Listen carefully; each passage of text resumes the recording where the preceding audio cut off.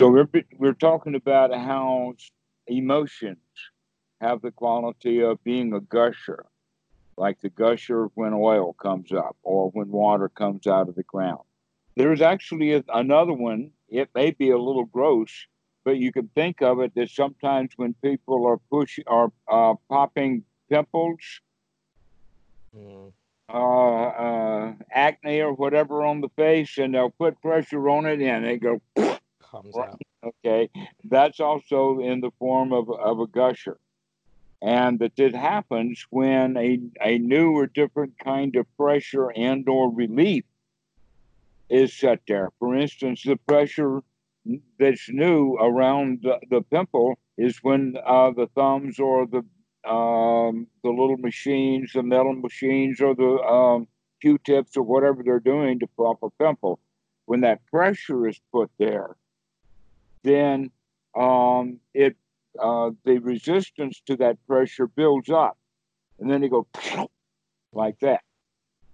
Okay, so this is basically we do that with emotions too. We do it with emotions in many, many ways. Sometimes anger gushes out. Mm. Sometimes grief gushes out. Sometimes we lose someone or something dear to us, and the grief comes, and then all of a sudden, it's almost like all the grief that I've never allowed myself to have just goes, Mm. and it all comes out in a great sort of exhaustive relief. So it can Mm. happen with grief, it can happen with anger, it can happen with joy also. Mm. If we sometimes have a storage of joy built up, but we're not kind of letting ourselves know it or experience it.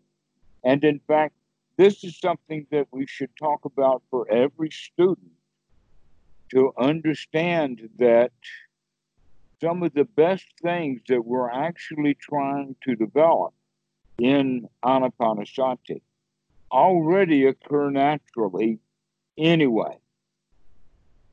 An example of that is one example is people having little nibbana, that it happens on a regular basis. Another one would be that from time to time, on a regular basis, everybody has a mind that's void. Mm. Now, what I mean by that is not void thought, but void of uh, self, that we're not thinking selfishly. And that Mm. happens on a regular case. In fact, if it didn't happen on a regular basis, you wouldn't even have a Democratic Party in the United States. Mm. That's what progressivism is all about, is let's stop thinking selfishly and start thinking about someone else for a change.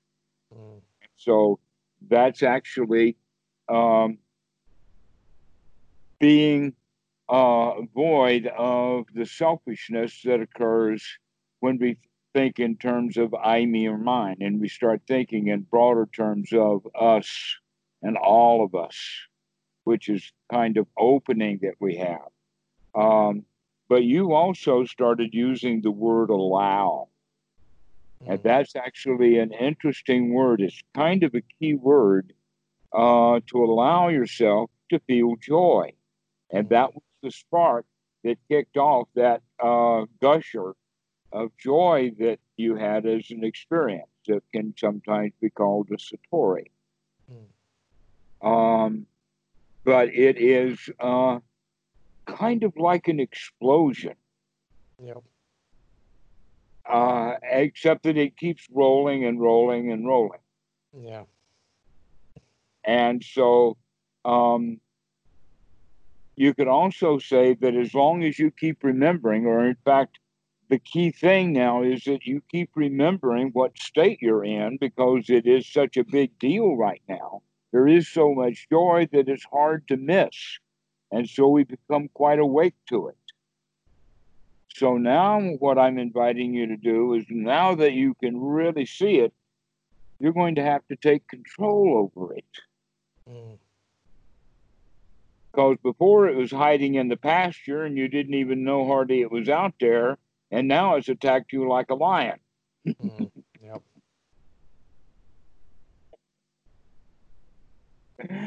And the job now is to begin to manage and control it, because this actually, that joy comes out of the same part of the mind as um, uh, anger and fear. Same part. The same part of the mind, which is the reptilian part of the brain, it's in the back. And that part of the back, one of the inputs that it has, besides the senses, is information from both the mid cortex and the frontal cortex. So it can become managed if we remember that we're in control here of this thing, that we are not going to allow the reptilian brain to just feel whatever is in the habit of feeling willy nilly. Mm-hmm. That basically the way to look at it is that the self preservation instinct has too many false positives. It keeps screaming danger, danger, danger, when in Yep. fact there's no danger. Yep. Okay, like the dog barking in the yard. You have to look to see what the dog is barking at. When you see, oh, yes, I know him. Why doesn't the dog know him too? Come on back, Lucky. Mm. Come on, sit down, behave yourself. Okay, we can learn to control that reptilian mind that way also. A lot of people think it is like killing it, but a better way of looking at it is completely taming it. Mm-hmm. So that the only time that danger is experienced is when it's actually trying to get your attention because of something real going on. What an example of that would be that something deep inside knows that someone's coming up behind us, Yeah, but we don't really generally open up to that so that we know it. that's true. Okay.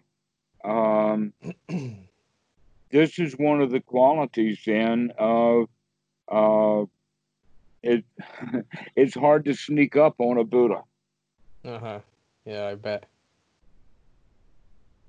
because we're aware of what's going on around, and Yeah. so um, it can become part of our knowledge because we're paying attention to what's going on. Mm. That basically has a lot to do with waking up the body, because the body, in fact, knows. One of the things that we do is we go into a state of shutdown or uh, freeze. And that freeze state happens even before the flight or fright. And in fact, the fight or flight syndrome in our current society is never or almost never and certainly generally not the normal outcome.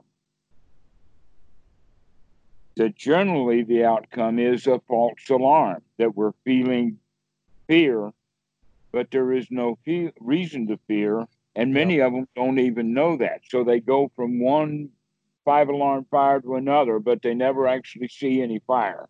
Yeah, exactly.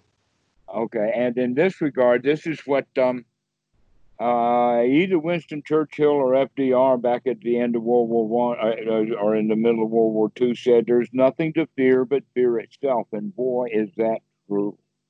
Yep. That once I saw a cowboy movie about guys who were lost in the Florida Everglades, and one of them was deathly afraid of snakes. Mm-hmm. They established that really early in the movie, so that when it came time, that the whole group of five of them ran into an area that was highly populated with rattlesnakes in the one they were out in the Everglades. Guess which one gets bitten by a snake is the one who fears them the most, while everybody else is looking at what's going on, knowing the danger, but are looking Being for the aware. safe out. Where this guy, he goes, berserk, and that's how we generally feel. And so that's a really clear case of the real fear is the fear. Yeah. is to become afraid, let's say, become intellectually afraid or even disgusted with that excess fear that we have. Disgusted as well. Yeah. Yeah, because you're in no danger, Yeah. but yet that fear tends to predominate, kind of in mixed in with it. But mixed in with what? Mixed in with the fact that generally you feel okay. Mm. That we do have void mind from time to time. We do have little nibbana. We do relax. We do have joyful moments. If we didn't, then we would go kind of crazy. In fact, you could say that that's one of the problems with people in mental institutions is that they just got into such bad feelings and they just on and on and on and on and just cannot get out of it. And that Yeah. happens. It can happen to even a CEO of a company. Yeah. And he'll wind up giving himself a heart attack or a stroke or something like that Because they never got out of it. because he just cannot get out of that too hard, work hard. I'm afraid I don't have enough money and I've got to keep working and working and striving because I'm never satisfied with what I've got. Yeah. That can happen, but it's rare. Most people, they go ahead and relax every day and let it go. Mm. But generally, we're just as asleep to that as we are asleep to when we're feeling bad. Yeah, I suppose we are. Yeah. Okay, so now that you know what joy is, now that it's got you by the throat, You're breaking up.